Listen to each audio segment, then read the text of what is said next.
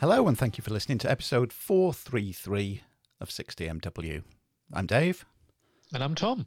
And this is the Decade of Decadence show for March 2022. No idea why I suddenly got so enthusiastic about it being March then. Hello, Tom.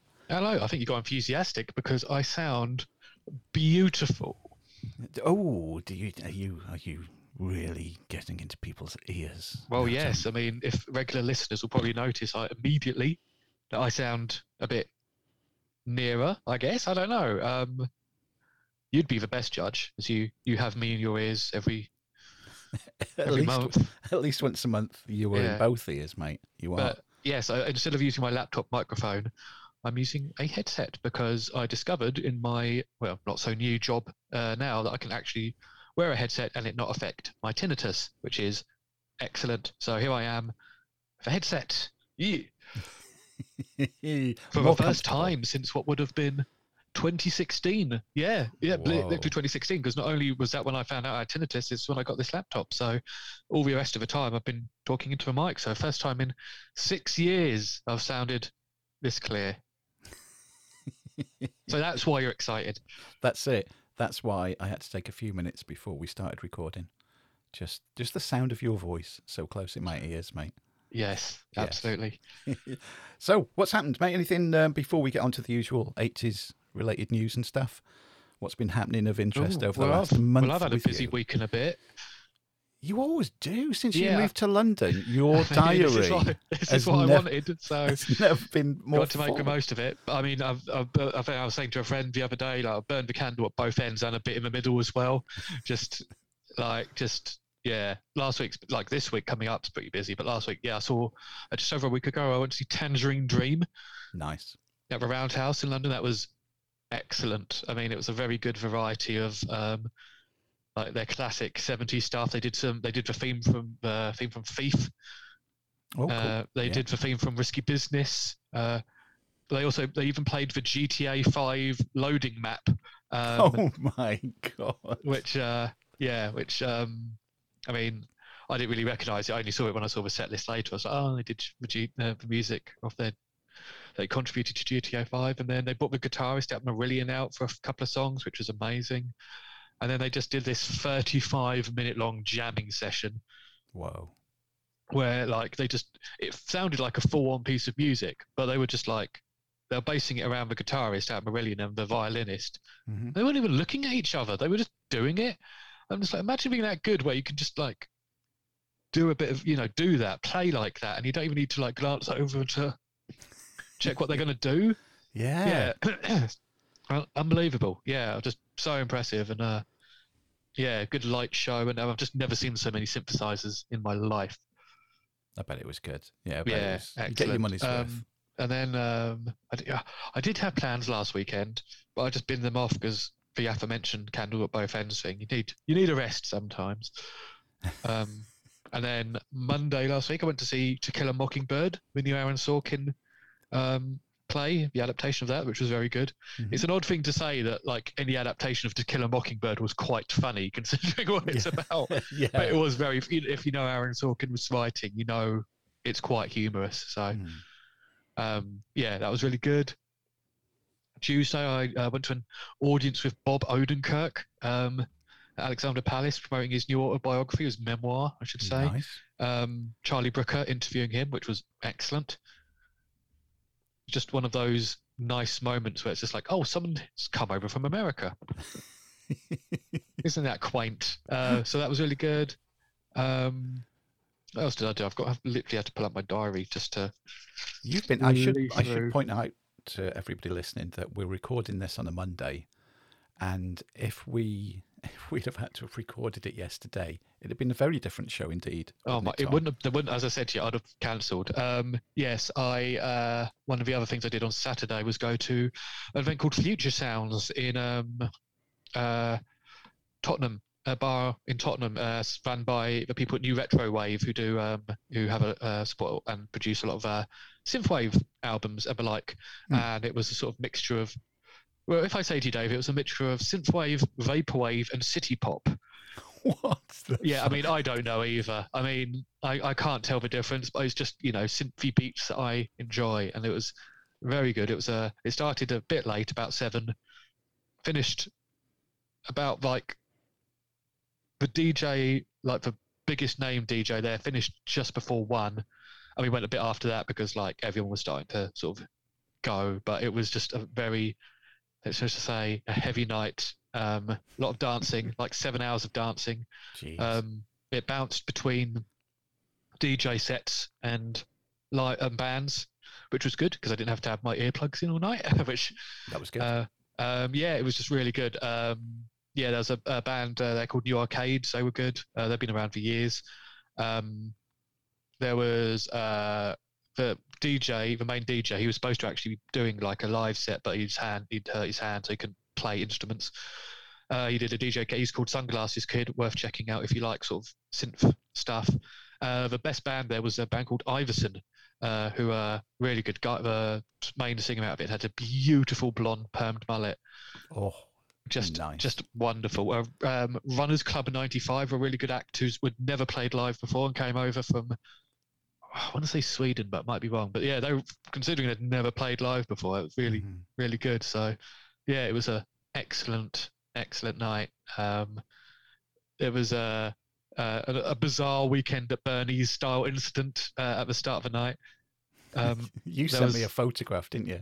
Fucking hell, this guy, like, this was before the first band. Like, they was doing a bit of a sound check, and I just looked around, and there was a guy just like with someone just sprawled on a couch with sunglasses. And I said to him about it, just like, Weekend at Bernie's sequel going on there, and like it's one of the, I know it's one of those you had to be there moments, but I can't remember the last time I laughed so much. I know I said it first, which makes it a bit bad, but my sides were literally aching because I was just uncontrollable. We took a photo of him in the back, and he looked like he's like a Weekend at Bernie's when they put the shades on Bernie. It did look like that. Yeah, it looked just like that. It was so good.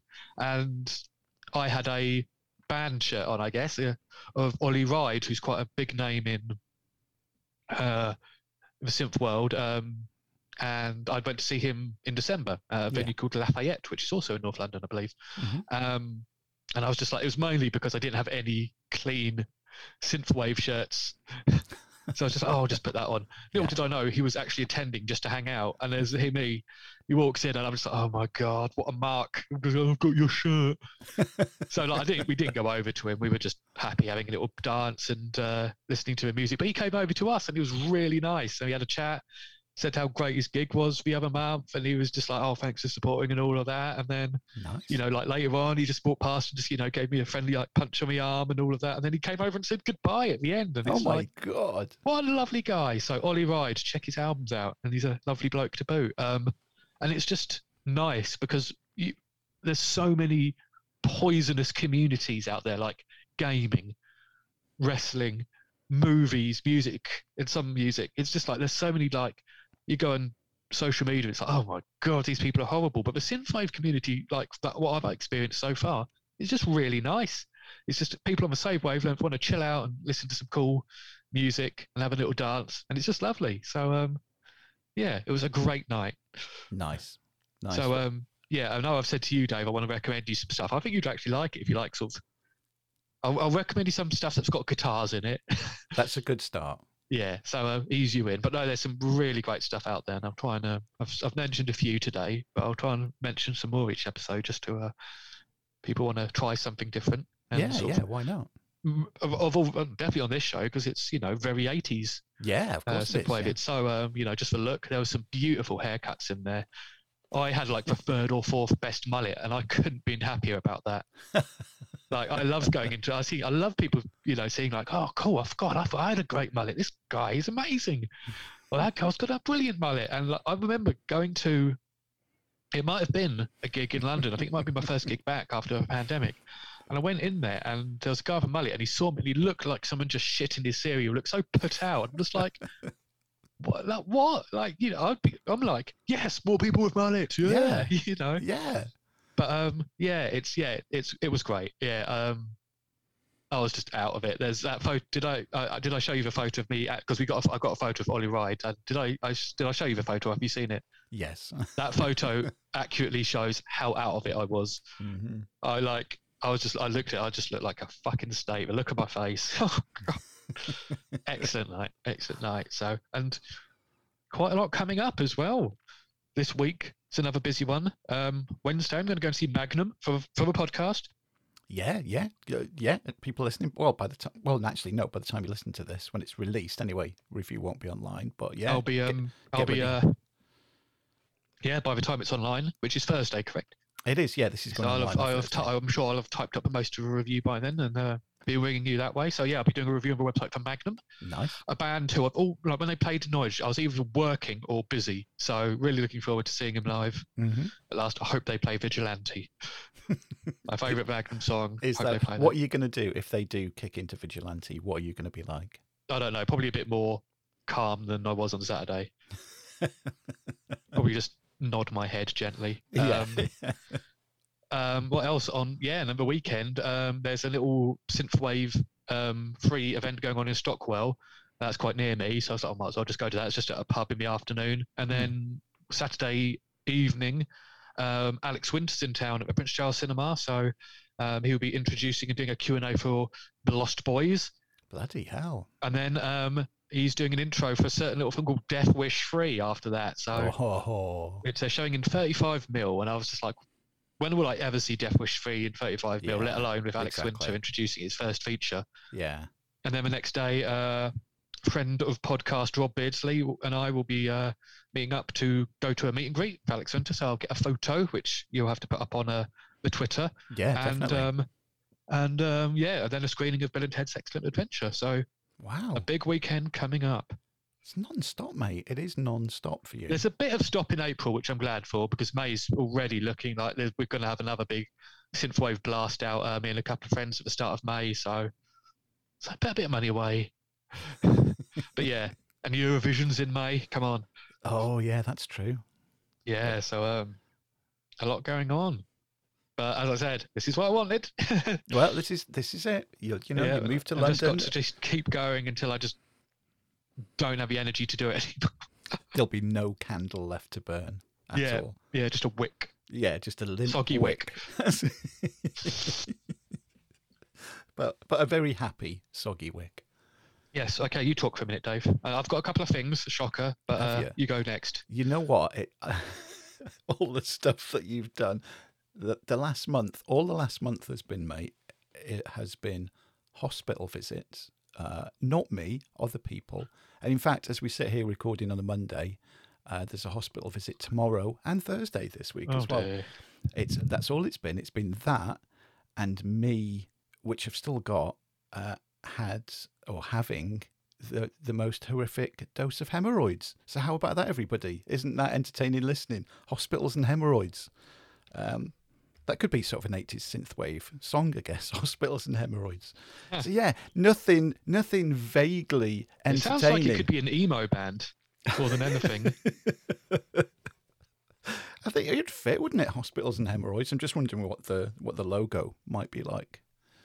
Might be too like a red cross. Yeah, with a shit in the middle of it.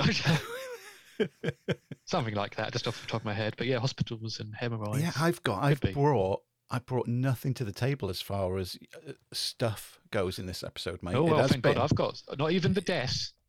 No, I've got 80s related stuff. You know, that 80s related news. Stuff. Oh God, I thought you had nothing. No. Don't worry about that, mate. Me talking, no one wants that. Oh no, I'll be pressing buttons and talking about 80s related stuff. But as far as I go, no, nothing vaguely entertaining, mate. All pretty horrible. So yeah, glad to get the last month out of the way. Absolutely. Before we go any further, I'm going to turn my camera on because I can see you. Yes, I'm just looking. See me. I mean, I'm just looking at your name, and I'm sat here naked. Oh God, that's just my head. Let's pull it back. It's a bit better. Hello. Yeah, I mean, there we go. Hello. Yeah, I mean, obviously coming from Skype, where God, we daren't turn the fucking camera on. No, we couldn't do. Your computer would explode. My laptop would jump out the window. So yeah, you've got your lovely background, and I've got my beige wall.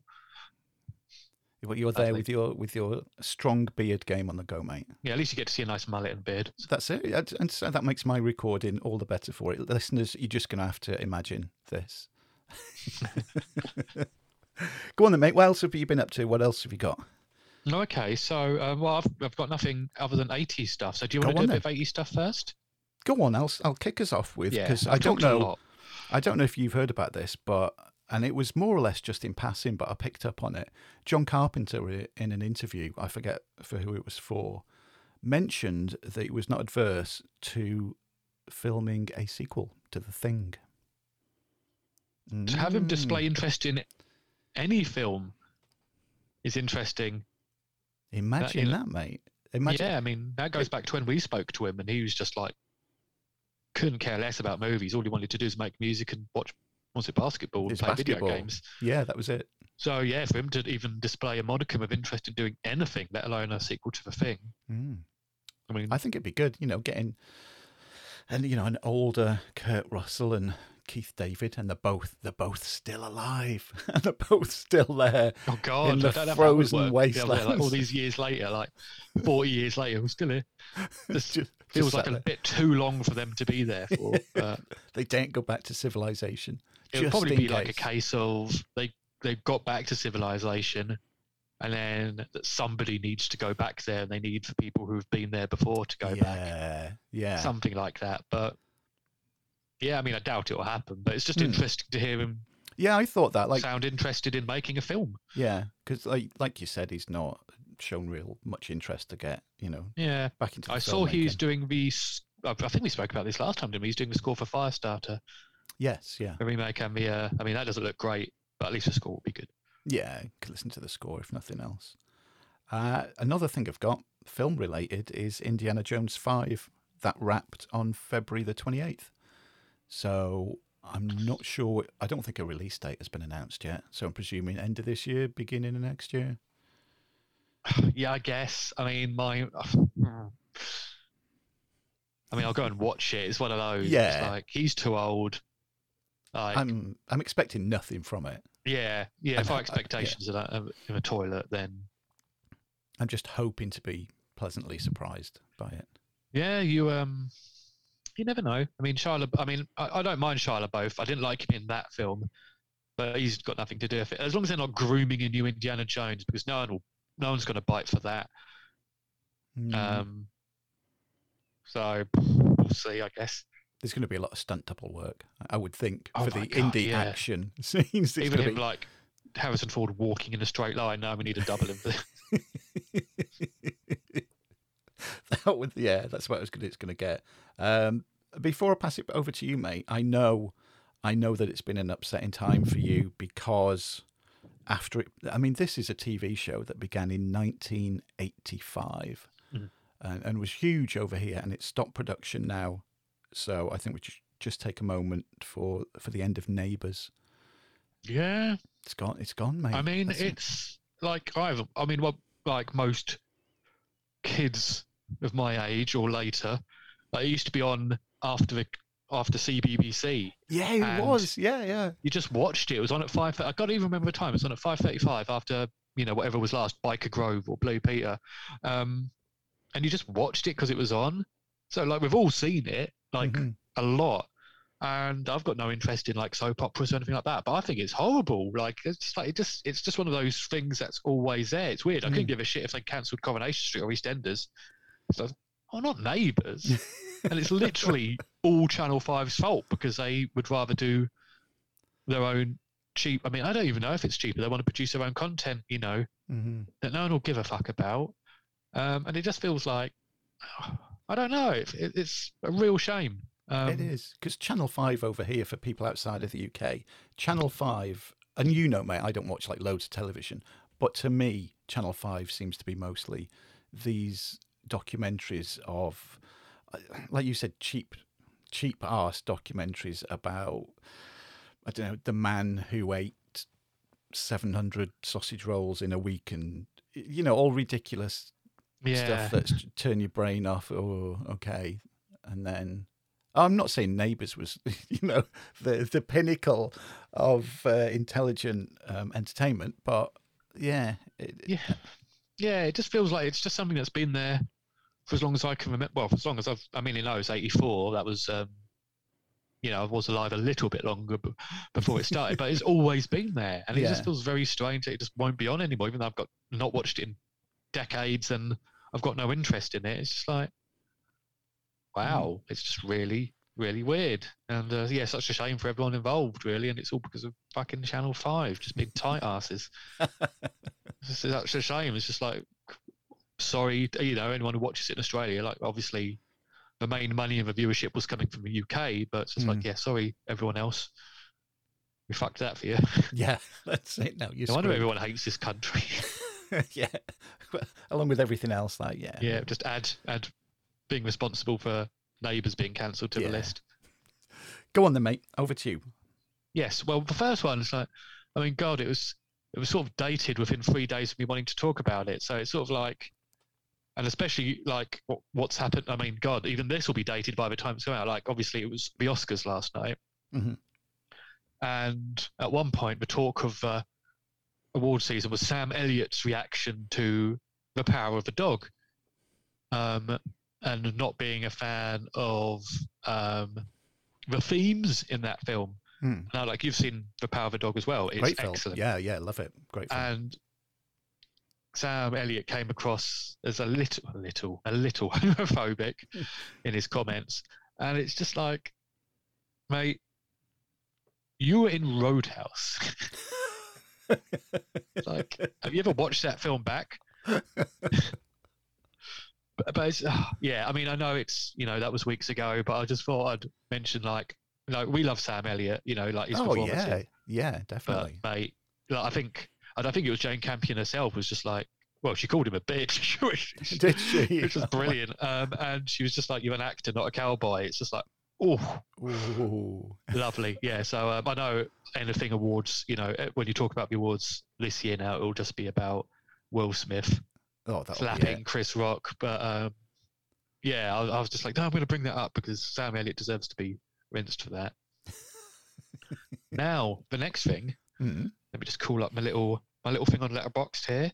So the Rolling Stone have published a list of 100 greatest movies of the 80s.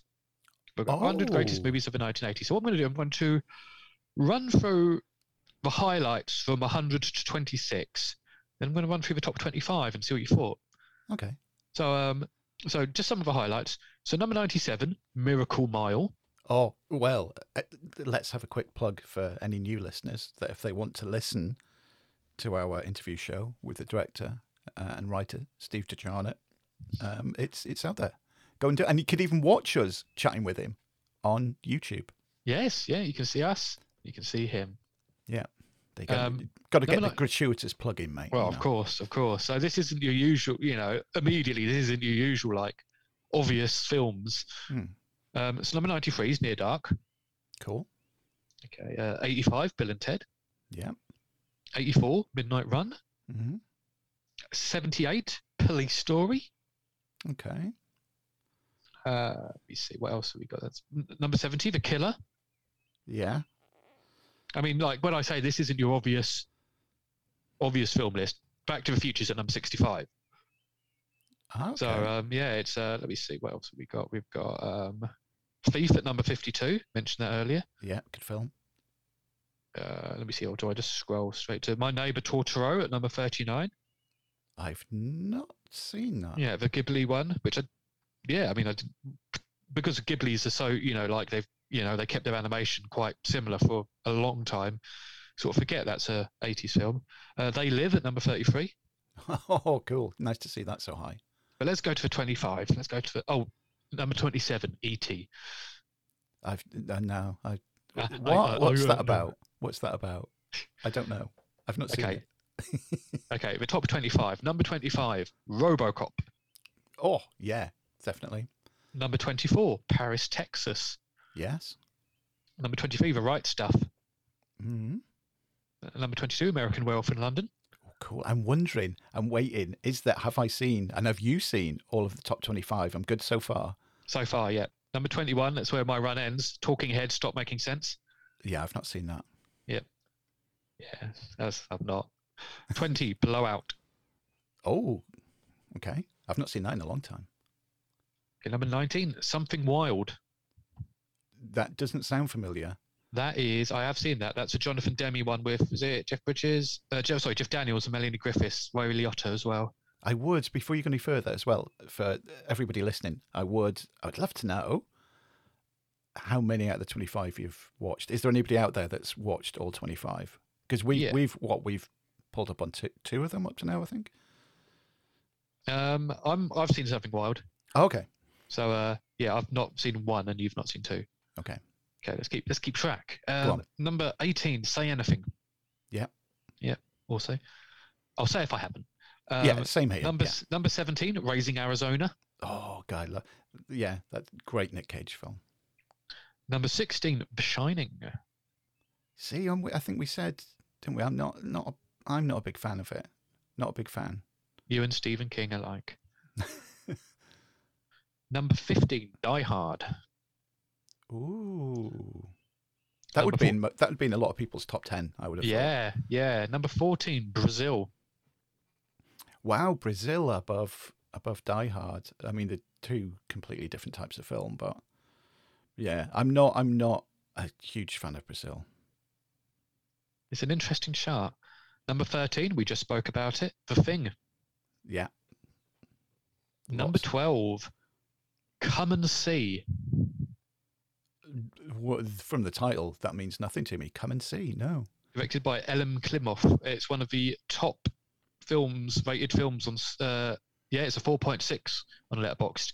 I believe it's, if not the highest rated film on Letterboxd, it's the second highest. Bloody and hell. I think the Prince Charles Cinema are showing it in a couple of months, or in the next 2 months. I might go and see it if the time's right. So. Oh, I might have to I will have to put that onto my watch list then. Yeah, interesting. Number 11, Sex, Lies and Videotape. Mm-hmm. Number 10, Raiders of the Lost Ark. Okay. Number 9, The Thin Blue Line.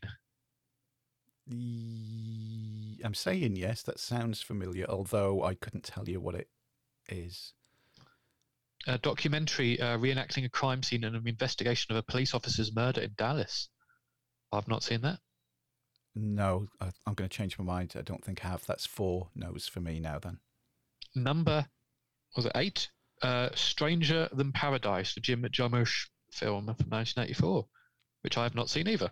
I've not seen that. Number 7, Blade Runner. Yes, of course. We've seen that. Number 6, Shoah. No. This is a 9.5-hour documentary on the Holocaust without using a single frame of archive footage, interviews with survivors, witnesses, and ex-Nazis. No, I've not seen that. That's 6 of Very highly rated, but I don't know when I'd have time to sit down and watch a 9.5-hour documentary about anything. So. Yeah, I don't think I'll put that on my watch list. Okay, into the top 5. I have seen number 5, Ran, the Akira Kurosawa film. Nope. That's 7. I've not watched. Next up is Blue Velvet. Yes, I've seen that. Number 3 is Raging Bull. Oh, yes, of course. Number 2 is Videodrome. Wow, yeah.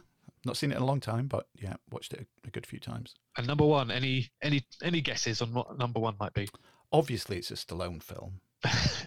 Over the top. After over the top. Akira Kurosawa's Ran. Yeah. After 9.5-hour documentaries about the Holocaust. Over the top. Over the top. Nice. Good choice, everybody. Good choice, Rolling Stone. That wasn't it. that would just knock the Rolling Stone readers for dead, wouldn't it? Imagine if they did that. Are you going to just put me on mute while I say what it actually was, so you just believe it was? Yeah, I'll just put my fingers at my ears and go la la la la la, and then you can say whatever, and I will just think it is over the top. I'm afraid I think there wasn't even a single Stallone film in there, or a single Schwarzenegger film. Disgusting. Yeah, that concludes the Terminator. I don't think Terminator was in there. Oh my God, that list is irrelevant then.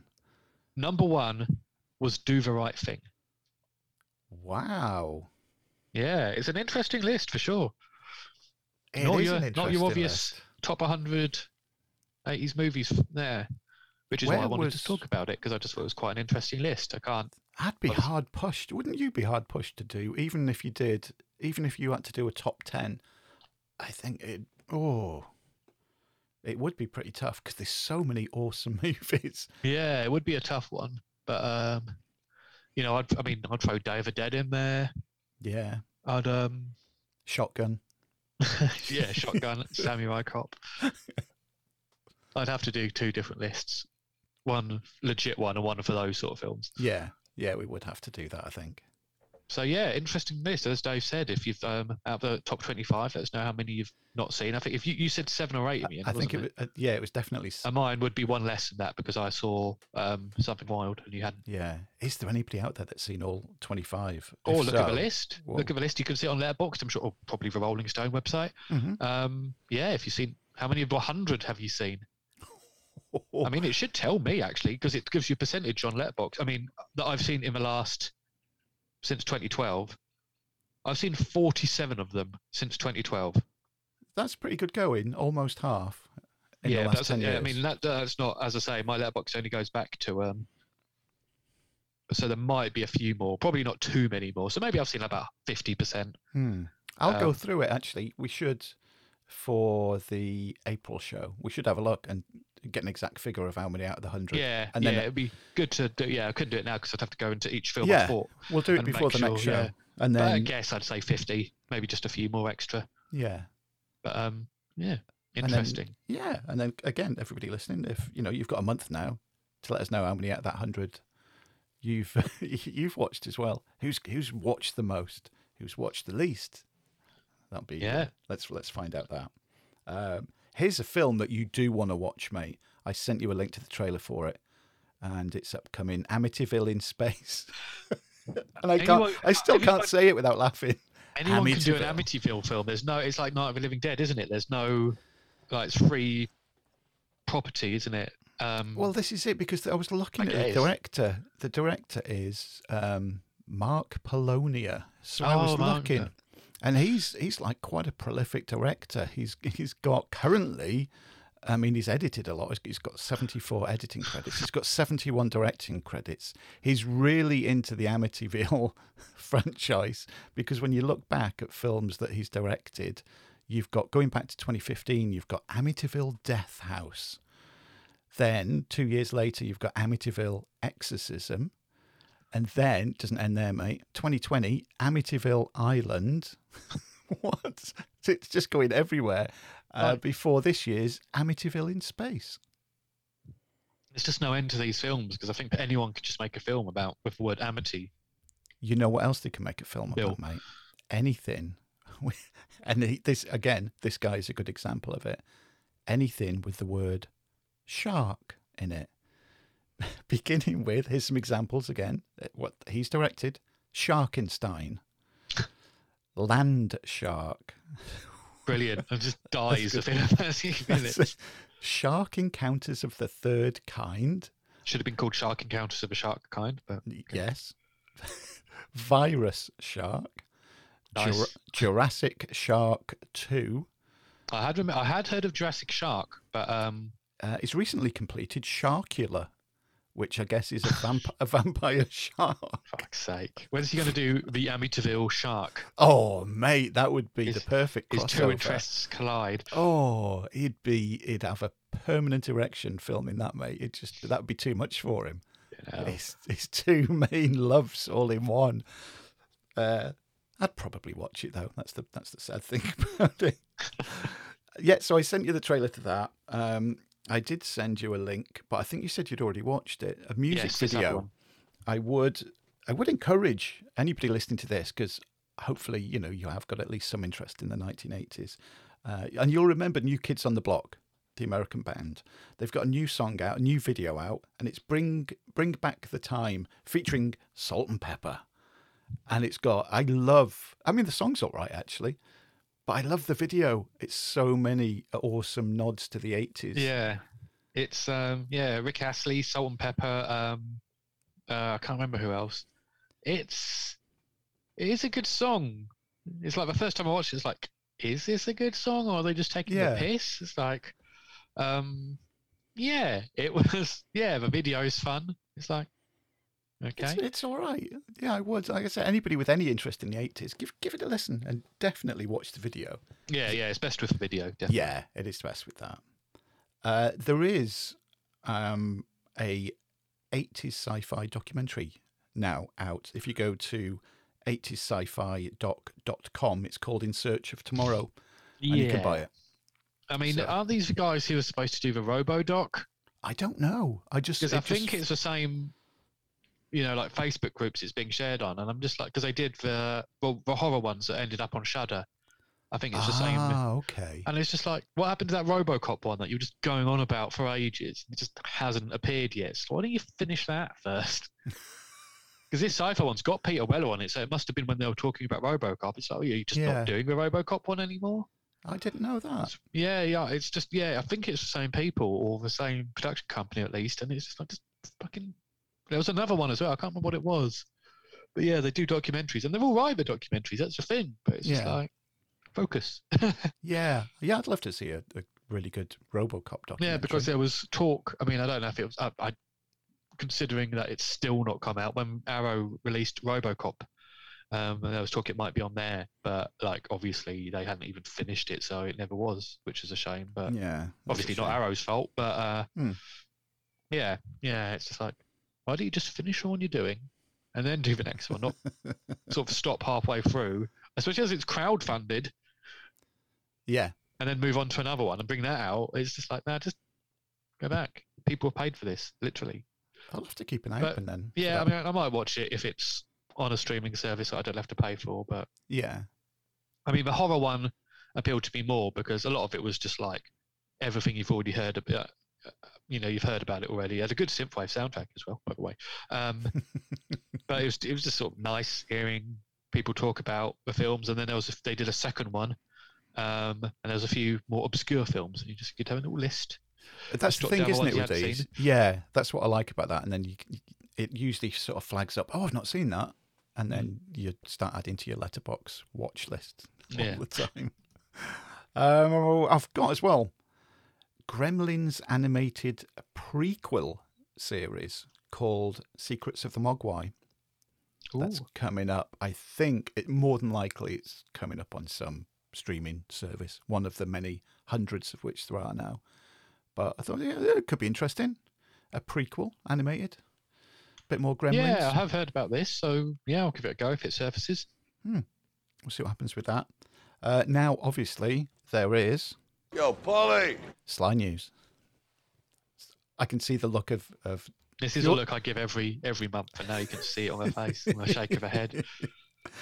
How many times have I said, mate, over the last few months that putting Rambo into video games is in another one? Is in one called Rogue Company. Rogue Company. I've lost count of the amount of times that Rambo has now been put into video games over the last few months. It's ridiculous. Just give me a decent Rambo game. Stop putting him into all these other ones. Just give me a decent Rambo game. It's or not a lot to ask. Sort of Sims-like game where you can control what he does. That'd be good. You could dress him up. That'd be nice. Yeah, different coloured headbands. You've got the dollies behind you. It's not enough. Got the dollies. Have you got the T-shirt on now? A T-shirt, the dollies. The dollies. But yeah, no. If you had a Sims-like game where you could just like watch him shit and stuff like that, that'd be. I'd never hear from you again. Lock him. I don't know. Troutman in the house together. That'd be good. I don't know. Like Frank comes round and he's got to try and like get him to fuck off because he's. I'm going to start work on it. That's it. And that's my IP now. I'm claiming it. I'm going to take it from you. There is one more. Yo, Polly! And I sent you the link to this. This is ridiculous. So, of course, Sly's got... Sly's big on Instagram. And there's the Sly Stallone shop. And there's his art page for all the artwork. There is now a website called planetsly.com. Yes. They're even doing NFTs on there. Yeah. I don't... Really? Like, someone's explained to me what NFTs are, and I still don't know. Apart from a waste of money. That's one thing. It's that thing where, like, I used to be with it, and they changed what it was. And now what it is scary to me. I'm just like, it's the first thing. I was talking to this with my old housemate. Like, it's the first thing with, like, trend thing that I have no idea what it is, even when it's explained. I just don't get it. And it's the first thing in my life. I'm just like, oh, God, I've reached that point where I just don't know. I don't understand. It's just like, why would you want to pay this money for a photo which you can just right click or hold down on your phone and save if it's a photo. It just doesn't make any sense to me. I've had it explained to me. It doesn't with me. Yeah, I just don't get it. And I'm just like, oh man, I think with most, it's like, oh man, this is a first thing. Like, I just don't get it. And it's just because it's like, it's a generational thing and I just don't understand it. And I'm like, oh shit. I was watching. Yeah, you're at that point now, mate. Get used to it. That's the first TikTok. of many. I understand TikTok. I don't really get it. Like I occasionally download it when someone sends me a video, and it's just like, well, I understand what it is. It's short videos, but like why? I don't really. So I understand what it is, but I don't really understand why that particular platform took off. Where you could just do it on any platform. Yeah. But I know what it is. NFTs, like no. I watched a short video the other day, and there's a vending machine. It was somewhere, I think it was in America somewhere. So you go to a vending machine and you pay, I don't know how much it was. Let's say, for example, $5. And out drops, it's a little cardboard box. And then you open the cardboard box, and in that cardboard box, there's a little cardboard slip that you take out. And on that little bit slip is a barcode. Then you scan the barcode with your phone, and I think the collection was called, it was an NFT machine, and the collection, I think it was called the something or other colours collection. So the guy, he scans the barcode with his phone, and then it comes up with this particular shade of blue. It's a fucking blue square, right? And he's got it.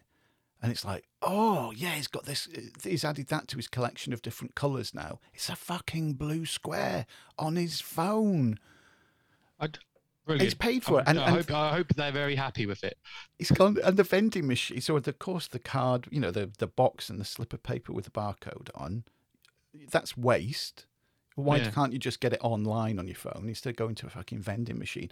But then you've got a square bit of blue on your phone that you've paid like $5 for.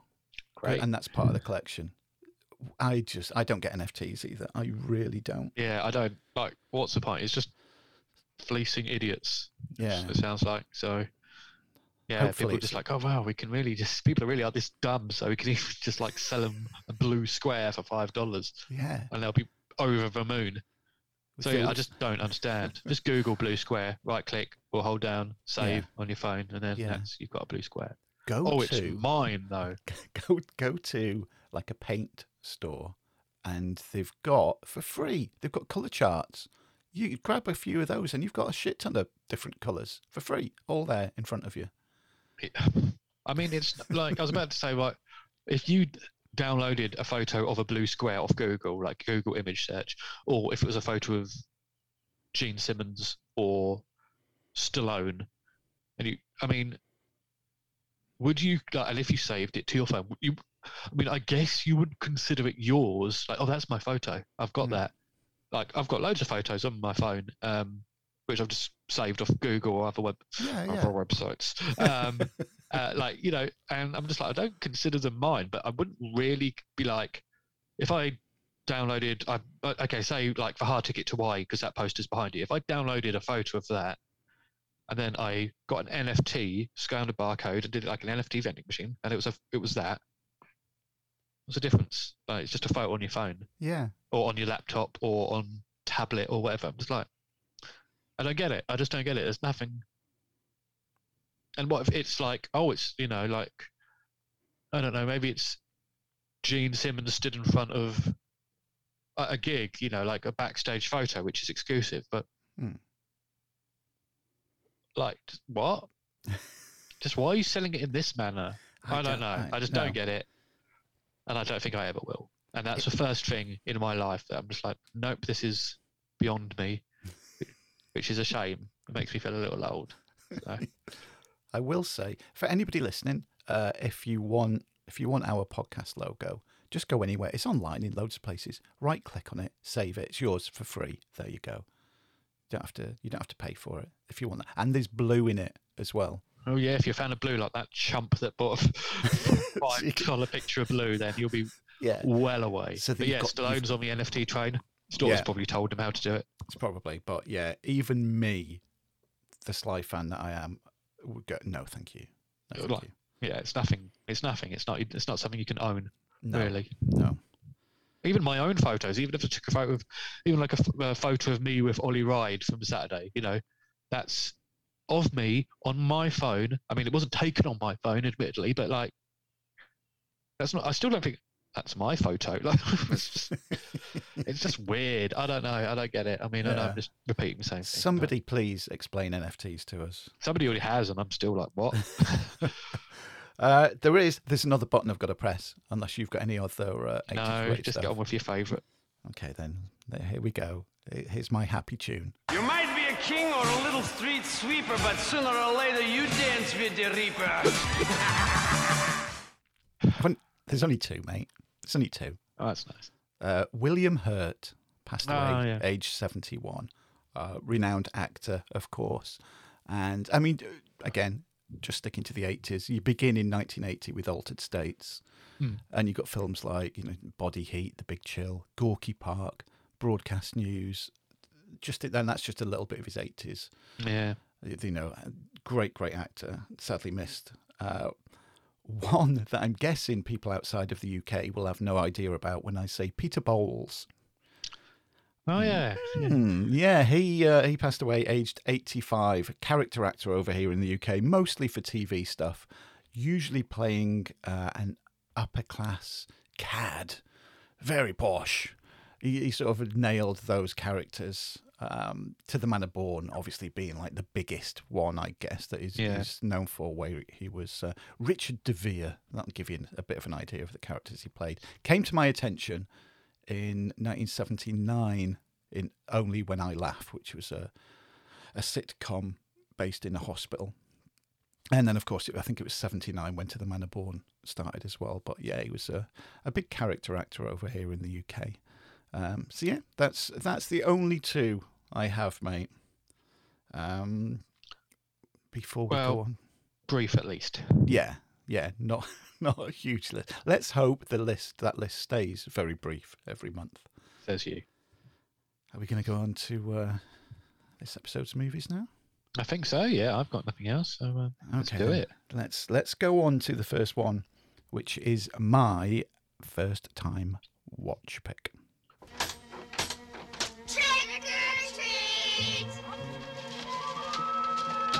When was the last time you went trick-or-treating? Trick-or-treat! Aren't you too old to be trick-or-treating? When was the last time you babysat on a Halloween night? Are you here, kid? You must be Linda. Yes? But I haven't met your little boy yet. Oh, he's around somewhere. You'll find him. Or he'll find you. Christopher, where are you?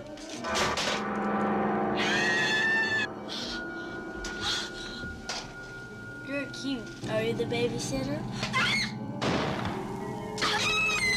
Is everything all right? Your son is a holy terror. Christopher is being a perfect angel. Ah! Help! Do you know the story about the boy who cried wolf? Quit playing with yourself. I'm formulating my plan of escape. You're crazy. A dangerous lunatic has escaped from Western State Hospital. Hello? I'm coming home. When was the last time you were chased by a deranged madman?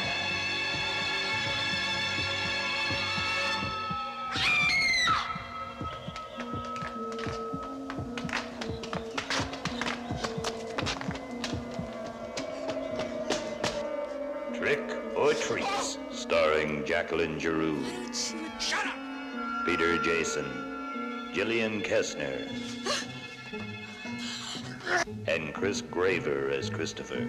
Special guest appearances by David Carradine, Carrie Snodgrass, and Steve Railsback.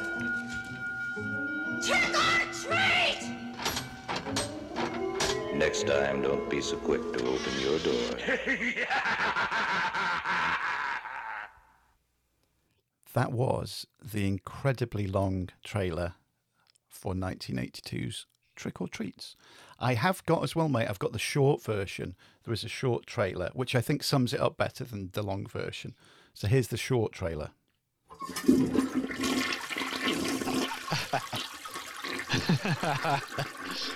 Yeah, that sums it up perfectly. That's a long much sound better for a toilet, the water's swelling again and everything. That's a much better representation of the film, I think. Yeah. It is. Oh, God, here we go. It's currently a 3.9 on IMDb, which is outrageously generous for this. The synopsis is a babysitter is stuck watching over a young brat on Halloween night who keeps playing vicious pranks on her. To add to her trouble, the boy's deranged father has escaped from an asylum and is planning on making a visit. I thought it was her father, not the boy's. Yeah, it was. It's her father because David Carradine's his dad. Is that correct, or did I just tune out at... To add to her trouble, the boy's deranged father... No, David Carradine played the dad, no, and him and David Carrie Carradine, Snodgrass played the parents. David Carradine is the boy's stepfather. Oh. Oh. God, I clocked out early. I don't blame you. Okay, let's take us through this to save everybody listening the pain of actually watching it. So we begin with a middle-aged couple on the back porch of their house. The guy who looks like he's Meatloaf's brother. Did you think? I thought he'd got, and Tina did, thought he looks like Meatloaf, a real look of him. Could have passed for his brother. And there's no explanation why all of a sudden the two men in white coats, literally men in white coats, come in, chase the guy around their garden and swimming pool in almost... All it needed was like the Keystone Cops music or Benny Hill music or something. It's a ridiculous chase around the swimming pool. Capture him, put him in a straitjacket, and take him to an asylum. That was probably the best bit of the film. It probably was. It wasn't very good, but in comparison, it was a highlight. And why did they come and get him? We know that his wife was in on it, but why she wanted him to go to an asylum, I don't know. Unless she wanted him out of the way to, then marry David Carradine, I guess. Can I also say, right at the beginning as well, the reason I picked this is because of David Carradine and Steve Railsback. And the fuckers are in it for like about 4 minutes in total. Yeah, I didn't think you'd check Letterboxd. Back to his old tricks. I was like... We implemented rules, Dave, and you were just like, oh, Steve Railsback's in it. It can't be bad. Bastards. So we know. So he's gone. He's gone to the asylum, of which we'll come back to in a little bit later. We then cut to the babysitter, the young babysitter who's going to... Whoa. Oh, sorry. What babysitter? The babysitter who's an aspiring actress that is going to go to the house. The young babysitter is what you said. And there's a lot of words that can be used to describe this actress. But young is not one of them. She looked about 40. This is the bully in Christine levels of just like... How old are you? I mean, he looked like he was in Manowar, but like she looks like well into her 30s, early 40s, and she's playing the teen babysitter. And it was noticeable, especially when there was younger characters coming to the door, like to trick or treat, and she just looked like their mum. I mean, there's nothing wrong with having a babysitter of that age, but to try and portray them as a high school student or something was ridiculous. That is a valid point, mate. Definitely. And she's young compared to you. Yes. Well, that's it. David Carradine was young compared to me looking at this. So she's in a relationship with Steve Railsback, who is an actor, and they had him for, I don't know, 2 hours one afternoon. Absolutely pointless. Like, completely pointless. He was just such a nothing character. Like, anyone could have played that character. He's just a guy on the other end of a phone. Yeah. Getting his makeup done in probably on the set of another film. Can we just film you? So weird. Yeah, just a pure excuse to get Steve Railsback in on the credits. Yeah. And David Carradine and Carrie Snodgrass weren't much better. Like I've never seen someone so bored. Well, just going through the motions with their lines. That's it, because now the So the guy who's now in the asylum, his wife is now shacked up with David Carradine, and they're both magicians and dress well. They're both magicians. They're dressed like magicians because it's Halloween night, and they've got loads of magic stuff in the room. The son, who, like I said, David Carradine's the stepdad. Their son is an aspiring magician. He's got a guillotine in his bedroom. He's got all these magic trick things. Their son is a cunt. He is. I'm going to call him Alf, because now he is. So it was written and directed by Gary Graver. Yeah, here we go. And surprise, surprise, the son is played by his son. Just yeah. Yeah. The word what's that word? It always escapes me when I want to talk nepotism. There it is. At its absolute finest. I'll get my kid to do it. Yeah. But I bet everyone on the set hated that kid. Well, and we're just like, this film's going to be like, he dominated the film. And he's awful. And I know we'll get into it, but like, he dominated it. It was all out, especially like until the final act, basically, when it finally turned into a slasher, which we'll get to. But it's just like, it was just the kid. And he's probably sat behind the camera like, oh, there's my son. And everyone else is just like, this little shit. It is. Like, not an actor, just irritating. Really, really. One of the all-time, in my opinion, irritating child performances. I was going to say top 5, but I'm going to put it top 3. Easily. Wow, yeah. I mean, top 3. I mean, I'd have to have a think, but I probably would have to agree. Yeah. So the director, like I say, director and writer, Gary Graver, his son, Christopher, whose character name is Chris as well. But I'm going to call him Alf. I think it's quite fitting, quite suitable, because it also stands for annoying little fuck. So he's going to be known as Alf from now on. I mean, there was like, you knew you're in for trouble when you saw this. Gary Graver wrote it, directed it, edited it. Like, his name was all over the credits, and that's always a bad sign. I mean, he didn't quite star in it, but the next best thing, he got his kid to be one of the main characters. Yeah, he's annoying. He's always, like when you think of Tommy Wiseau in The Room, when you just see written by, directed by, and loads of other stuff is produced by. It's like, oh no, it's a vanity project of some sort. So you've got the Alf's mum and stepdad David Carradine dressed up as magicians. Now so it's Halloween night. They're dressed up as why do I keep saying musicians? For fuck's sake, magicians. And they say they do at some point. David Carradine and the mum say, we need to catch a flight to somewhere for this Halloween party. Yeah, they're not coming back. They've had enough of a kid. Yeah, but it's already dark on Halloween night. They're making it up. They just want to get away from a kid. That's it. Yeah, we've got to get a flight to a party. When are you back? Soon. Bye. They're going next door but one, mate. We all know that, or across the road, because you can't when it's Why have you got a moving van? Yeah. Why are you just walking? Why have you got no suitcases? When it's already dark on Halloween night and they've got to get to the airport and then get a flight and then go to wherever and get there in time, it just doesn't. And everything that happens in this happens over the course of a few hours. The whole timeline thing just does not work whatsoever.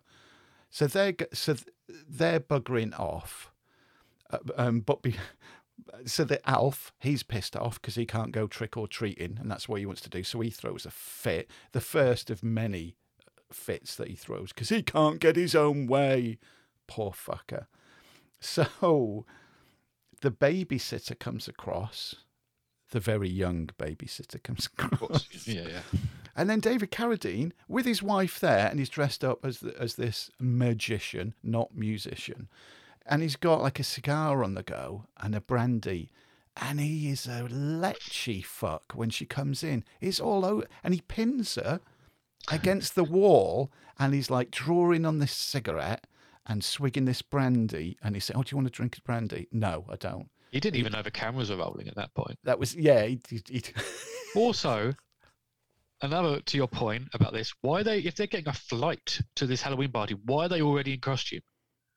Yeah. You'd like go to your hotel or what have you. They're making it up. They're making it up. It is next door but one. It really is. That's why they're going there. But it's a horrible scene. He really forces Brandy onto her, and doesn't he start unbuttoning her top when his missus walks in, because he's virtually drooling down her cleavage before he has to whisk off to the airport. Right. So then it cuts to, right, we go back to Alf's dad, who is in an asylum. Mate, it's the worst representation of an asylum I have ever seen on screen. I hate this shit. Where it's one of my bugbears with films. It's just like shit-looking institutions like that, where it's just a room and they've just got people going and walking around with a teddy bear or something in the background. And it's just so cheap-looking. Awful. I don't think there's anything as cheap-looking as like a mock-up asylum / institution. This is the worst. Sanitary, like anything like that. It's just like there's nothing worse when they've just got 3 tables on a white wall and it's just have some people walking around with a toy. Isn't it? It's not even a wall. It's a sheet. It's the background that they've used, and a few tables and chairs. It looks absolutely terrible. And we've seen some cheap films over the years, but this was just absolutely fucking... crosses a line. Yeah, nobody wears pants in there. Nobody got pants on in this asylum. I don't know why. Not necessary, really, for the sake of the story. They could have kept the pants on. So then we go to the Alf again. He's in his bedroom and he's showing off his magic stuff to the babysitter. He guillotines, is it a lettuce or a cabbage or something? He's dressed as the Fonz. That's his Halloween outfit, is the Fonz, which is a bit weird. And this is where he gets... He really does become annoying little fuck. So he's tricking the babysitter. He does a trick with smoke. He does a hand buzzer thing. He's really, like you said, he's really the most annoying kid character that I can remember. I can't think of any other off the top of my head at all. We then go into scenes where it goes, shit asylum, annoying little fuck. Yeah. Shit asylum, annoying little fuck. It's really hard to get through this film. Like, even when he eventually, I know we'll get to this, he escapes from the asylum, it's just him getting to the house. And as you say, it's just like one thing and another. So you don't know what's worse, like the cheapest set ever or the annoying little fuck. And it just bounces back and forth and back and forth. And it's just like, there's no escape from it. It's just, and it was like, okay. You can't look forward to... All you got to look forward to, going back to the asylum. Then you're there, like, what you got to look forward to? Ugly little kid. Great. Brilliant. And then it just goes on. Are we ever going to see what's happened to, like, Mum and David Carradine, and what magic are they doing? Are they at the airport yet? We don't know. Oh, what's happening with Steve Railsback? And no, because they finished their 2-hour slot they'd had for filming them. So we'll give up on them. We'll just stick to this white sheet asylum and the annoying little fuck. So it goes back and to between both of those, where, again, watching it, I was just getting progressively more pissed off and annoyed with it. And then the guy, he escapes the asylum and he steals a nurse's uniform and a wig. Now, again, he's a pretty big guy. Like I said, he strong look of, definitely Meatloaf. Yeah, a bit. But in a long dark wig and a nurse's outfit. Now, again, so now instead of going annoying little fuck asylum, constantly back and two, it goes annoying little fuck, him escaping through the streets of wherever in a nurse's uniform and wig. Yeah. The amount of people that see this guy in a nurse's uniform and a wig who looks like Meatloaf and do not click that it's a guy in a nurse's uniform and a wig. They all think, yeah, it's a woman. One guy comes on to him and really wants, a night of passion with him. And it's like, what?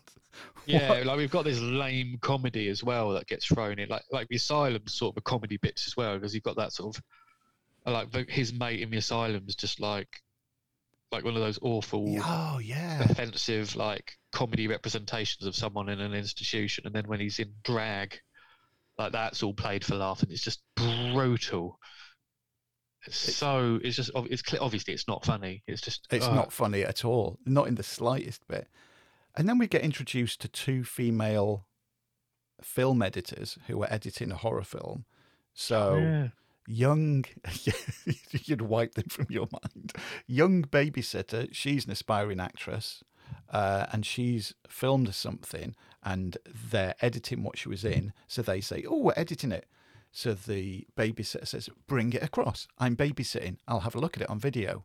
So they go, "Okay, we'll put it on VHS. We'll bring it to where you are. Let us know where you are." And then this is again where it clocked with me that in an actual proper timeline, maybe an hour has taken place.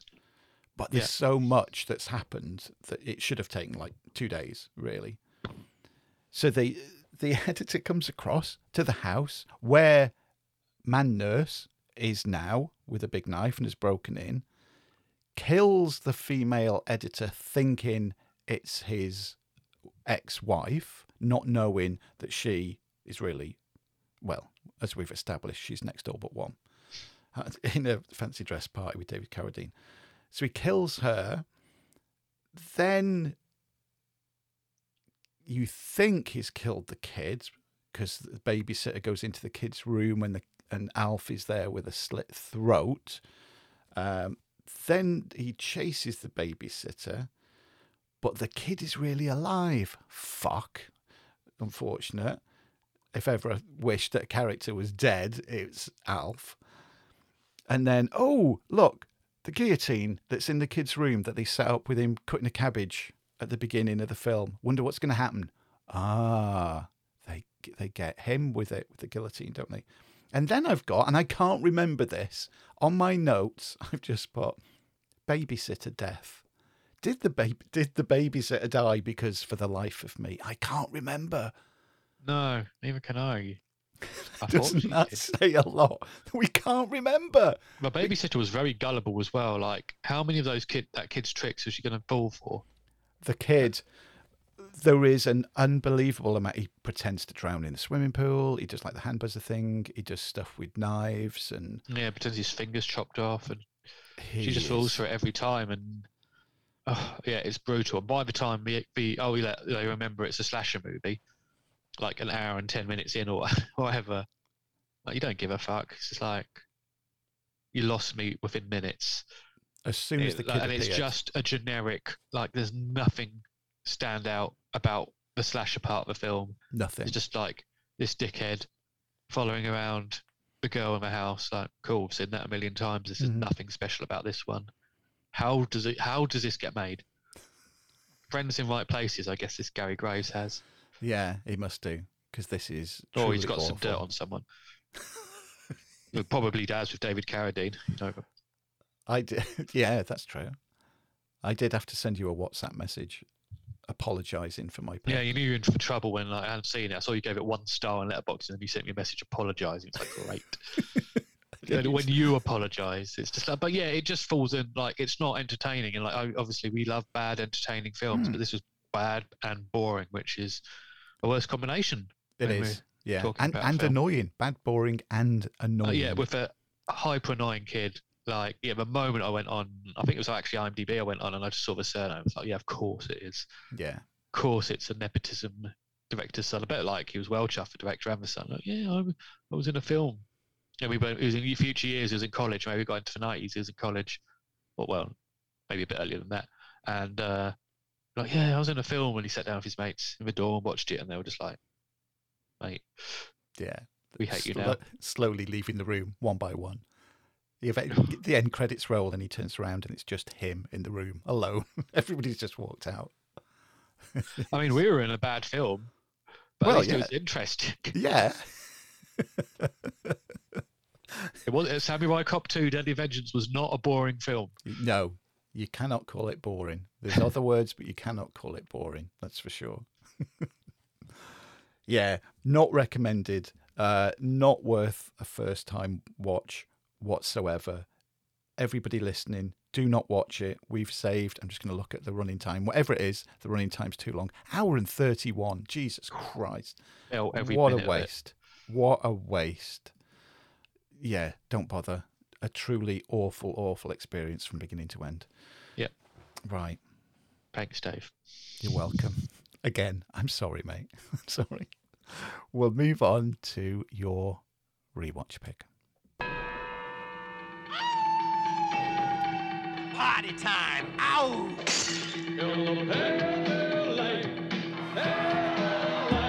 It's the rocking, shocking, new wave of horror. Howling 2.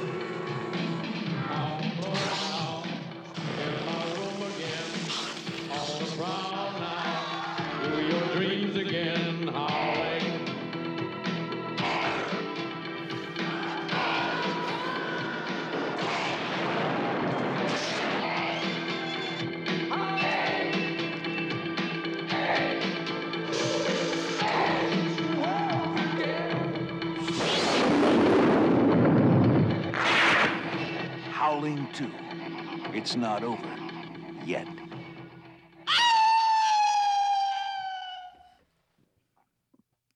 That's how you finish a trailer. Oh, that's it. God, yeah, it dropped out for a minute there at one point. So was it finished? And then, yeah, big old howl at the end.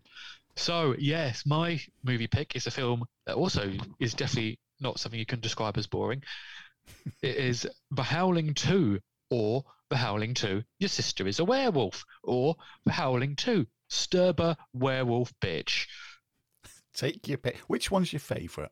Your Sister is a Werewolf, because it's the most ridiculous title for a film. Your Sister's a Werewolf. It's like, if you name a film that? I mean, they say it a couple of times near the start. Christopher Lee says it, and I think the female lead says it. But then it's just like it's a the rest shit of the film happens. It's a shit playground insult, isn't it? From like primary school. Your sister's a werewolf. Your sister's a werewolf. Your mum smells. It's such a weird title for something that's established within the first few minutes, and then they don't say it again because we fucking know. Yeah. But okay, this is a sequel to The Howling, the 1981 movie, directed by Philippe Mora. Stars Christopher Lee, the great Christopher Lee. Mm-hmm. Also stars a not so great Reb Brown and Annie McEnroe, and Sybil Danning. Yes. Now this film starts strong. My God! I mean, you'd already seen the film, and I sent you a video. This is how you start a film.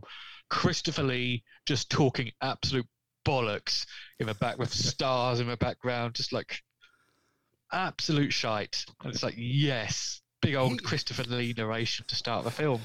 He's Loved in a it. different film all the way through. I'm sure he's got a different script to everybody else. Apparently he really did not enjoy making this film, but you don't see it. Like you could, like with Trick or Treats, you can see David Carradine couldn't give a shit. He looked bored, or he was on something, or both. But Christopher Lee, he just does it. You know, he doesn't look particularly confused. You know, he just plays a role. He does he's a pro, mate. He is he's a consummate pro. Really is. So Ben White, Reb Brown, he's at a funeral of his sister, who was a werewolf. Who was Karen White, who was the heroine of a previous film. If you might remember The Howling. I mean, that's really the only link. You don't really need to see The Howling to watch this, I don't think. No.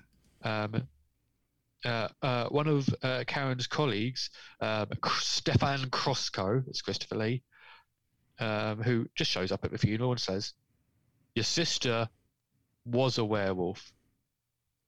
Was, because she's dead. So your sister is a werewolf is immediately inaccurate because she's not alive. Your sister was a werewolf. Yeah, your sister was a werewolf should be the better title. Yeah. But okay, so they go and have Jenny Templeton is a colleague of Karen's. All of these sort of characters, like, oh yeah, they knew the character of the last film, but they weren't in the last film. Excellent. And like they have a meeting with Krosko, who tells them again, your sister was a werewolf and has videotaped evidence of a transformation. And they also have to like destroy her body when she rises from a grave. Yes, right. Keep that in mind, mate. They do have to destroy her body. Okay. There's also a scene in amongst this bit where Christopher Lee has to go to a nightclub. Oh my and he's given some funky like strip sunglasses to put on, and he looks excellent. He probably didn't think so, but yeah, it's a memorable image for a film full of memorable images. So Costco convinces the both of them, like, oh, okay, your sister's a werewolf. Now come with me to Transylvania, place not exactly known for werewolves, but let's do it. To battle Sturber, Sybil Danning, who's an immortal werewolf, immortal werewolf queen. They also encounter Mariana, and who the Wikipedia refers to as a lusty werewolf siren. Everyone's fucking lusty in this film. Everybody is on heat permanently. This is an incredibly horny film, possibly one of the horniest films of the 80s. It's definitely the horniest werewolf film. If you're absolutely. into, I don't know, a bit of lupine love, this is the film for you. Lupin love. Yeah. Yes, absolutely. A very niche genre, but, it's there. Yeah. So they go to Transylvania. There's just a lot going on in this film, and it's just one of those, like, it's mental. It's absolutely bonkers. And I don't think we could cover everything in it. We can't cover everything in it. Because it needs to be seen to be believed. Because there's a few things I want to cover, and the main one is near the beginning. So the titular sister, who we have now established was a werewolf and not is a werewolf, and she's dead. So they go with Christopher Lee and whoever else, and she's in a coffin with a glass top on it. Yes. So you can see her in the coffin, and she goes all werewolfy because Christopher Lee's going to kill her, and then they go, no, you can't, she's my sister. And she goes all werewolfy. He doesn't kill her, does he? You never see the sister being killed. She's left, because Tina said, and I went, oh, yeah, she's in the coffin as a werewolf, screaming and going mad and hitting the glass and all of this. Right.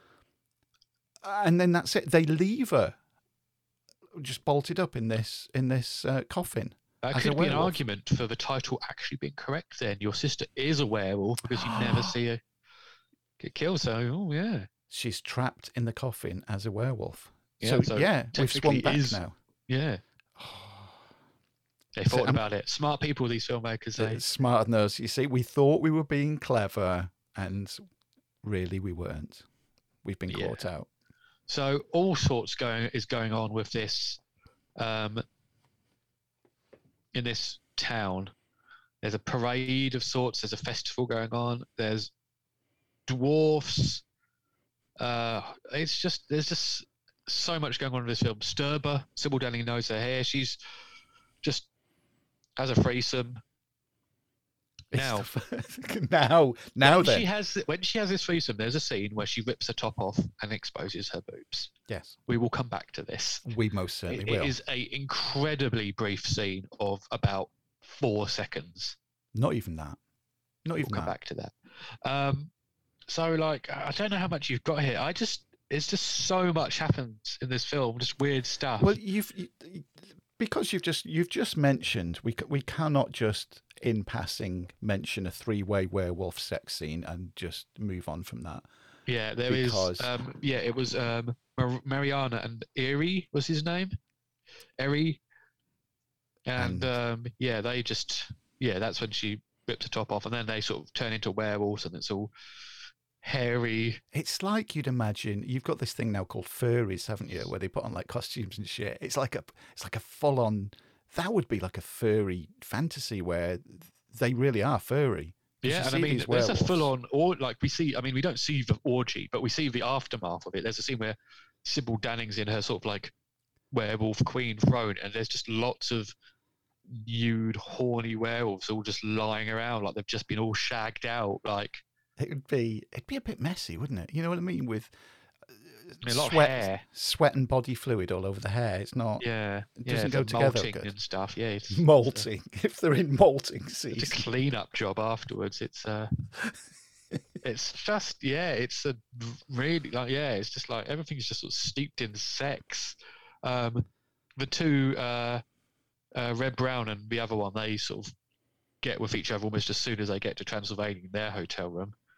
I mean, but like they're both awful in it. These two, like the two leads that are Christopher Lee, they're just awful. They're just really bad actors. So you don't really, you're just like, oh, cool. They've like you don't care about their relationship or anything. And, but yeah, Christopher Lee just is Christopher Lee. I could watch Christopher Lee in anything. The same with Peter Cushing. The pair of them can be in anything. I'd watch it. There is, you were saying with everything going on, and there's the parade and this, that, and the other. There's also, there's a big like music festival thing going on, and the bands that only knows one song that you heard in the trailer. How many times? I don't think we heard that song enough. The pale, pale light of the moon. Just again and again and again and again. It's just like, no, keep playing it, keep playing it. Yeah, they just keep going over that like so much. I mean, Sybil Danning, because you see, like you said, and we will come back to it, of her top ripping, boob exposing, and she's been in the 3-way werewolf sex scene, but she also wears this outfit. And it's as though there was going to be like a female version of Kiss. And she's going to be in it. That's what it reminded me of. They had to have shot the footage where she had to wear that thing in one day or like all at once, because how did they get her in and out of that? It looked uncomfortable. I think I've watched the interview of her on the Arrow video Blu-ray of it, and she talks about that costume, but it looks great, but I don't. Yeah, it does look good. I feel like she probably wouldn't have found it that comfortable. And we have, of course, I think we mentioned in the last episode, we did back in the day a interview show with Sybil Danning, which we haven't released on 60MW yet, and I can't remember because it was quite a few years ago. We must have touched on Howling 2 when we seen the Howling 2 at this point, because I was like, when I chose it, I was just like, oh yeah, I saw that 2 or 3 years ago. Yeah, I'll do that as a rewatch. And then I looked on Letterboxd, and the first time I saw it was not even 1 year ago. It was April 2021. I was just like, wow, okay, well I said it now. So, wow. So yeah, no, I wouldn't have brought it up, Howling 2, because at that point I'd never seen it. So. Oh yeah, be interesting. Yeah, no, I think that's definitely one we need to revisit and just. Yeah, we will have to re-release that interview show, I'm sure. Because I mean, another topic would be the top ripping. She has opinions on. I definitely remember she has opinions on that. Yeah. What happened with that at the end? I mean, as I say, I don't want to go too much like spoil everything because it's such a weird film. It's very different in tone to the original Howling. Now, I love the original Howling. Just a bit. I love the original Howling. I think it's great. But this is, as are all of the Howling sequels, such a departure from it. Yeah, I think I know. Like, I think I enjoyed it just based on Letterboxd and just your reactions. I think I enjoyed it more than you. You did, because I'm not as invested in the Howling franchise. Like, I don't. It's not. I don't care if they go in a weird direction with it. But if you're a big fan of the original, you'd be like, what have you done? Yeah, I remember watching it when it came out on video, and of course I'd already seen the Howling and was a big fan, and then this comes out and it's like, what the fuck have you done to the Howling franchise? Now I need to go back. Rewind to the first time we see this band in a nightclub. Okay. Not 5 minutes after Christopher Lee's epic intro, who shows up in a scene but our Lord and Saviour, Jimmy Nail? Oh, my, how have we not mentioned... Well, actually, yet more to the point, how have you not mentioned Jimmy Nail until this point when he's in at the beginning? Jimmy Nail plays... He does have a character name, but I think on IMDb and Letterboxd it's just Punk. Can we talk about his American accent. His accent, was that supposed to be American? Like, because his Geordie was just cut, is too strong. You can't cut through that.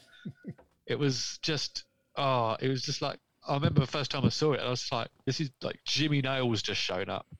And like him and his mate, they go off with a couple of werewolves, and I know one of them's not a werewolf. One of the girls, so what girl Jimmy Nail gets with isn't a werewolf, and they both get killed, and the other guy gets killed by the other horny werewolf, who ends up in the freeway. It's just like, in 5 minutes, I mean, like, it's just such a strong start. 5 minutes in, Christopher Lee giving a massive speech. Jimmy Nail shows up. It's just like, this is ticking all my boxes. It is. That's like, two big Tom I mean, tick the whole boxes. film, honestly, it just ticks all my boxes for bizarre trash. It feels, maybe with you, it goes too far because it's, a sequel to a film. But for me, I'm just like, big Christopher Lee speech. Big Christopher Lee generally. Jimmy Nail shows up. Horny werewolf sex. This is weird. A dwarf gets chucked out of a window. Mutilated priest. Like, it doesn't make any sense. It's fucking weird. A synth band just playing the same song over and over again. Over and over and over again. I'm just like, I love it. I just love it. It's shite. I will point out, and this is probably be for listeners outside of the UK that might not know who Jimmy Nail is. He's an actor over here in the UK who came to prominence in a TV show called Our Vida Same Pet, and also then went on to become a bit of a music star. The early 90s was Crocodile Shoes, Ain't Love Don't Live Here Anymore, and one of the greatest songs ever written, Ain't No Doubt. Like, he was big. I mean, people might have seen him. I'm going to sneeze. I'm just going to put myself on mute. He was on fire, I got to admit. I mean, I know your love of Ain't No Doubt has been mentioned many times. Yes, we, in fact, I don't know if I've ever told this story. At Eve, at one point, I Googled it, trying to find his agent. There was a wrestler, well, still is a wrestler, who at that point was a heel, a bad guy, bad girl, and just gave it all of that big mouth. And we wanted Jimmy Nail just to come down out the back while she's talking, take the mic for her, and just go, she's lying. Drop the mic and leave. And it's like, honestly, a joke 3 of us would have got, but it would have been a moment. And I literally Googled trying to find his agent. Just like, come on. Yeah. Yeah, I love Jimmy Nail. Like, there you go, people. Jimmy Nail, Ain't No Doubt. That's your first anyway, Google. YouTube that, watch a video, and just enjoy this almost spoken word performance. That was at number 1 in the UK for 3 weeks, I think. What a heady 3 weeks that was. The nation just recovering from 16 weeks of Bryan Adams got that. Got that, yeah, to recover. Well, Jimmy Nail. The film. Yeah, but like the film's just, it ends. Obviously, spoilers. Spoiler, it ends. The film ends. Shocker. Now, Christopher Lee was it the brother of Sturber in the end? Was that? You know what? I cannot remember. I think that was a revelation, and they both get killed. In battle at the end, with a lot of very poor, when you look at them now, special effects. With the sort of stuff swirling around them and all that. It is pretty poor. But yeah, it's just a wonderful film. It's a wonderful film that continues into the end credits. Oh, right, the end credits. Okay. So the end credits, not surprisingly, contain the song being played again. Oh my God, they play the song as if it's not been played enough at this point. Interspersed with clips from the film. Now, apparently, the agreement was, Sybil Danning was like, okay, I will bare my breasts, but I'll do it in one short, like, as you said, 3 or 4 second scene. She just one scene, and that's rips off the top, didn't she? So they're showing clips from the film. They show the clip of her baring her breasts in the end credits 20 times. And I'm not just pulling that number out my ass. I counted 20 times they showed the same clip to get their money's worth, in air quotes, I guess. But yeah, the Arrow video Blu-ray interview, she weren't pleased. I'm not surprised. Edited by Charles Bornstein. Pervert. Edited one-handed by Charles Bornstein. It was those end credits. It seemed almost like petty and vindictive. Like, oh no, one 3 or 4 second scene. Oh, we'll show her. Just awful. It is. Well, I was going to say it's clip of the film, Sybil Danning ripping her top off, clip of the film, but it's not. There'll be like 1, 2, 3, 4, like consecutive shots of her just ripping her top off. And then we'd better show a clip of what you've just watched. Here's Sybil Danning's tits again. 1, 2, and it's like, what? All the other clips are only shown once. Yeah. But this gets, literally 20 times. That's ridiculous, isn't it? Yeah, that's a bit of a sour note for a film, because that's quite exploitative and not needed. And a bit creepy. But rest of it, I mean, as I say, it's very much my sort of thing. I think you've nailed it. Nailed it, Jimmy. Nailed it. A little nice. Pun there. I think you've nailed it with what you said, because you do enjoy it more than me. You give it a higher score on Letterboxd than I did. And I think it is because, and I never thought about it this way, I think it is because I watched The Howling when it came out, really loved it. And then when this came out, such disappointment with it. Yeah, if this was a sequel to American Werewolf in London and they did this to it, I'd have been like, what the fuck? Yeah. If this was like Vampires and it was a sequel to Near Dark, I'd be like, fuck you, this is awful. Yeah. But because it's like, I don't mind The Howling, I think it's fine, but it's not a film I had any particular attachment to, so I don't really care what they do in the sequels. Yeah, I mean, I kind of enjoy it a bit more. Because it's crazy. Yeah. For a rewatch, talking of things they show all the time, the transformation scene is not much of a transformation scene, but they just reuse the same footage, and they also they actually show a couple of times at the end credits as well. And that's just like they just reuse that a few times as well, just to save money. But so was it worth? I don't need to ask this for you, mate, but was it worth a rewatch? Yeah. I'll probably leave it a bit longer than 11 months before I watch it. Yeah. If I find someone who hasn't seen it, maybe I'll watch it with them. But I just, as I say, it's a very me film. It's just weird shit.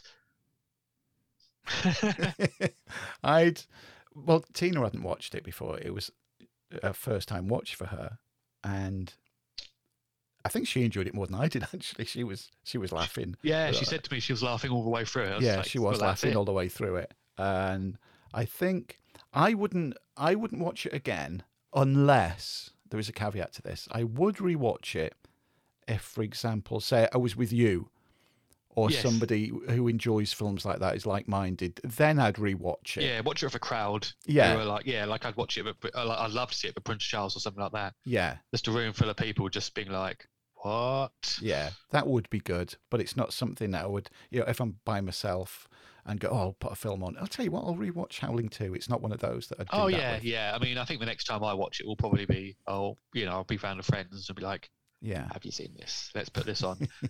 Enjoy this. Yeah.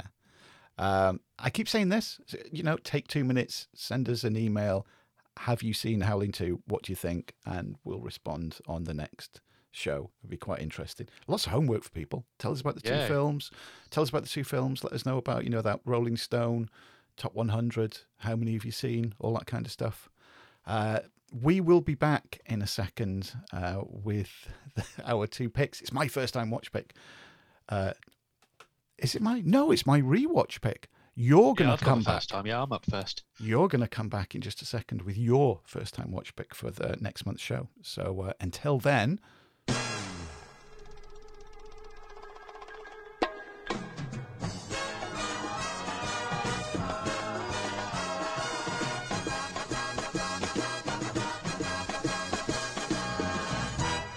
Before you jump in, mate, there is something I've got to bring up, and this will piss you off. I know it will piss you off. IMDb. Trick or Treats is a 3.9. Yes. Howling 2 is a 3.6. It's lower than Trick or Treats. Yeah, I mean, I can understand it being a 3.6 because of, it's shit. But I mean, I would have thought Trick or Treats would be in the 2s just because it's shit and boring. Yeah. One thing you can't say about The Howling 2 is it's boring. Exactly. But again, I guess I don't know. There was some review. I mean, there weren't many good reviews on Letterboxd of Trick or Treats, but there was a couple that gave you like 4 stars, and I'm just like, why? I know obviously everyone's entitled to their opinion, but I just can't see why people would enjoy it. There are certain films where, yeah, I can't think of one positive thing that you could say about it that would go, yeah, well, at least it's got that in it. But anyway, your first time watch pick, mate. My first time watch pick. Now, I'm like you. I went on Letterboxd for this one to check the scores because I'm convinced you had Trick or Treats. So overall, there's the most popular review of it gave it 5 stars, which I probably don't think is going to be a 5-star film, but there's plenty of 3 or 4 stars, and there was enough to pique my interest. So this is from the director of Never Too Young to Die. He only directed 3 films. Never Too Young to Die, this one, and there's something called Crystal Heart, which just by the poster looks like it was in the 80s. It stars Robert Forster. It also stars 2 friends of 80s Picture House, Cynthia Rothrock and Fred the Hammer Williamson. Yes. It's from 1997. I've chose it because Fred Hammer Williamson and Cynthia Rothrock are in it. Of course. It is called Night Vision. How has this passed us by, mate? Yeah, it looks interesting. It's on Prime if you're in the UK and you want to watch along. But yeah, we'll be talking about that. There's enough good sounding stuff from Letterboxd that I was like, nah, this should be good fun. Well, my rewatch pick is something so what I normally do with the rewatch, obviously I go to Tom's Letterboxd, which is, it's catalogued your films, like you said, since 2012. So I know if anything's on there from the last 10 years. I checked this. It wasn't on there. So I did have to message you, mate, didn't I, and go, have you watched this? I did check on Letterboxd. Not just that, I did check the score. The majority of the people on Letterboxd are giving it a 3, which is pretty good. 3 out of 5. Yeah, so it's not, not too bad. I honestly can't remember a thing about it at all. I really can't. I think I watched it. I probably watched it once on VHS. Well, I know I did watch it at least once on VHS. It's written by Don Mancini. Nice. Child's Play. Bit of pedigree there. Directed by John Carl Buechler.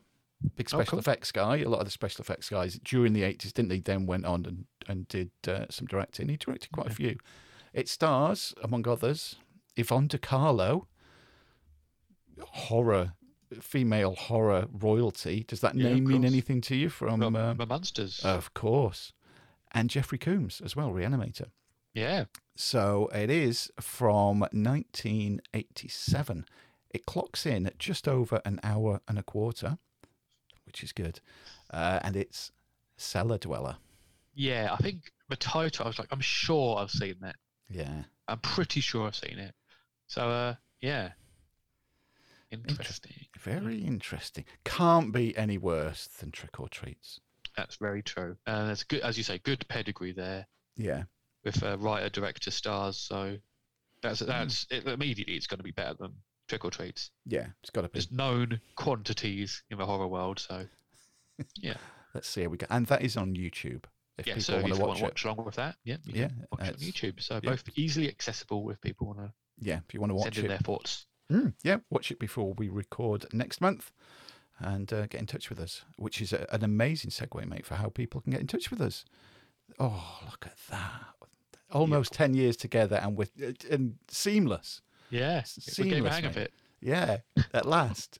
Go to 60mw.co.uk, numerical 60, not alphabetical. There's a contact form on there, or you can email us direct, which is contact@60mw.co.uk. Everything's on there, all the format shows we do. Links to our Twitter, Instagram @60mw podcast, and a hell of a lot more. Just go and have a look, even though I know all of you have got it bookmarked as your homepage anyway. But, just for the odd 1 or 2 people that maybe haven't, a new listener, they're going to, it's now going to be their homepage. That's what you do. So we'll be back in April. April already. Well, it almost is now. It's yeah, as we record on, what is it, the 28th? Yeah. Yeah. So crazy. Spring has sprung already. Buds are coming out. The clocks have gone forward. Yep. Yeah. and you're just about to go off and make something to eat. Yep, have something to eat and go to sleep. I think my eyes are getting heavy. Oh, I had plenty of sleep last night, but when you just need more. It's still that weekend, mate. Catching up on you. Yeah, I was thinking, well, at least I've got a quiet weekend coming up. That's it. Don't. So, but yeah, next time I'll report back on Magnum. I'll report back on Alex Winter. I'm also going to see FM before the next show. Nice. I know we've got an interview on. You had an interview for Drummer. Yeah, FM. Pete Jupp, that went online today as we record. Which will actually, as this episode is released, if you're listening to them in order, it will be the episode that was released just before this one. Excellent.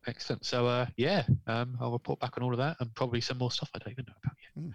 Hopefully, I might have some just what's happened that doesn't involve hospitals or hemorrhoids. Let's hope so on both of those fronts. Yeah, let's hope so. Right, until then, I say goodbye, and now I can watch Tom as he closes the show. Yes, okay. Let's get ready to... Bye. As his picture disappears straight away. Damn you. Well done, mate. Well done. That was good. Thanks for listening, folks. We'll be back next month. Cheerio.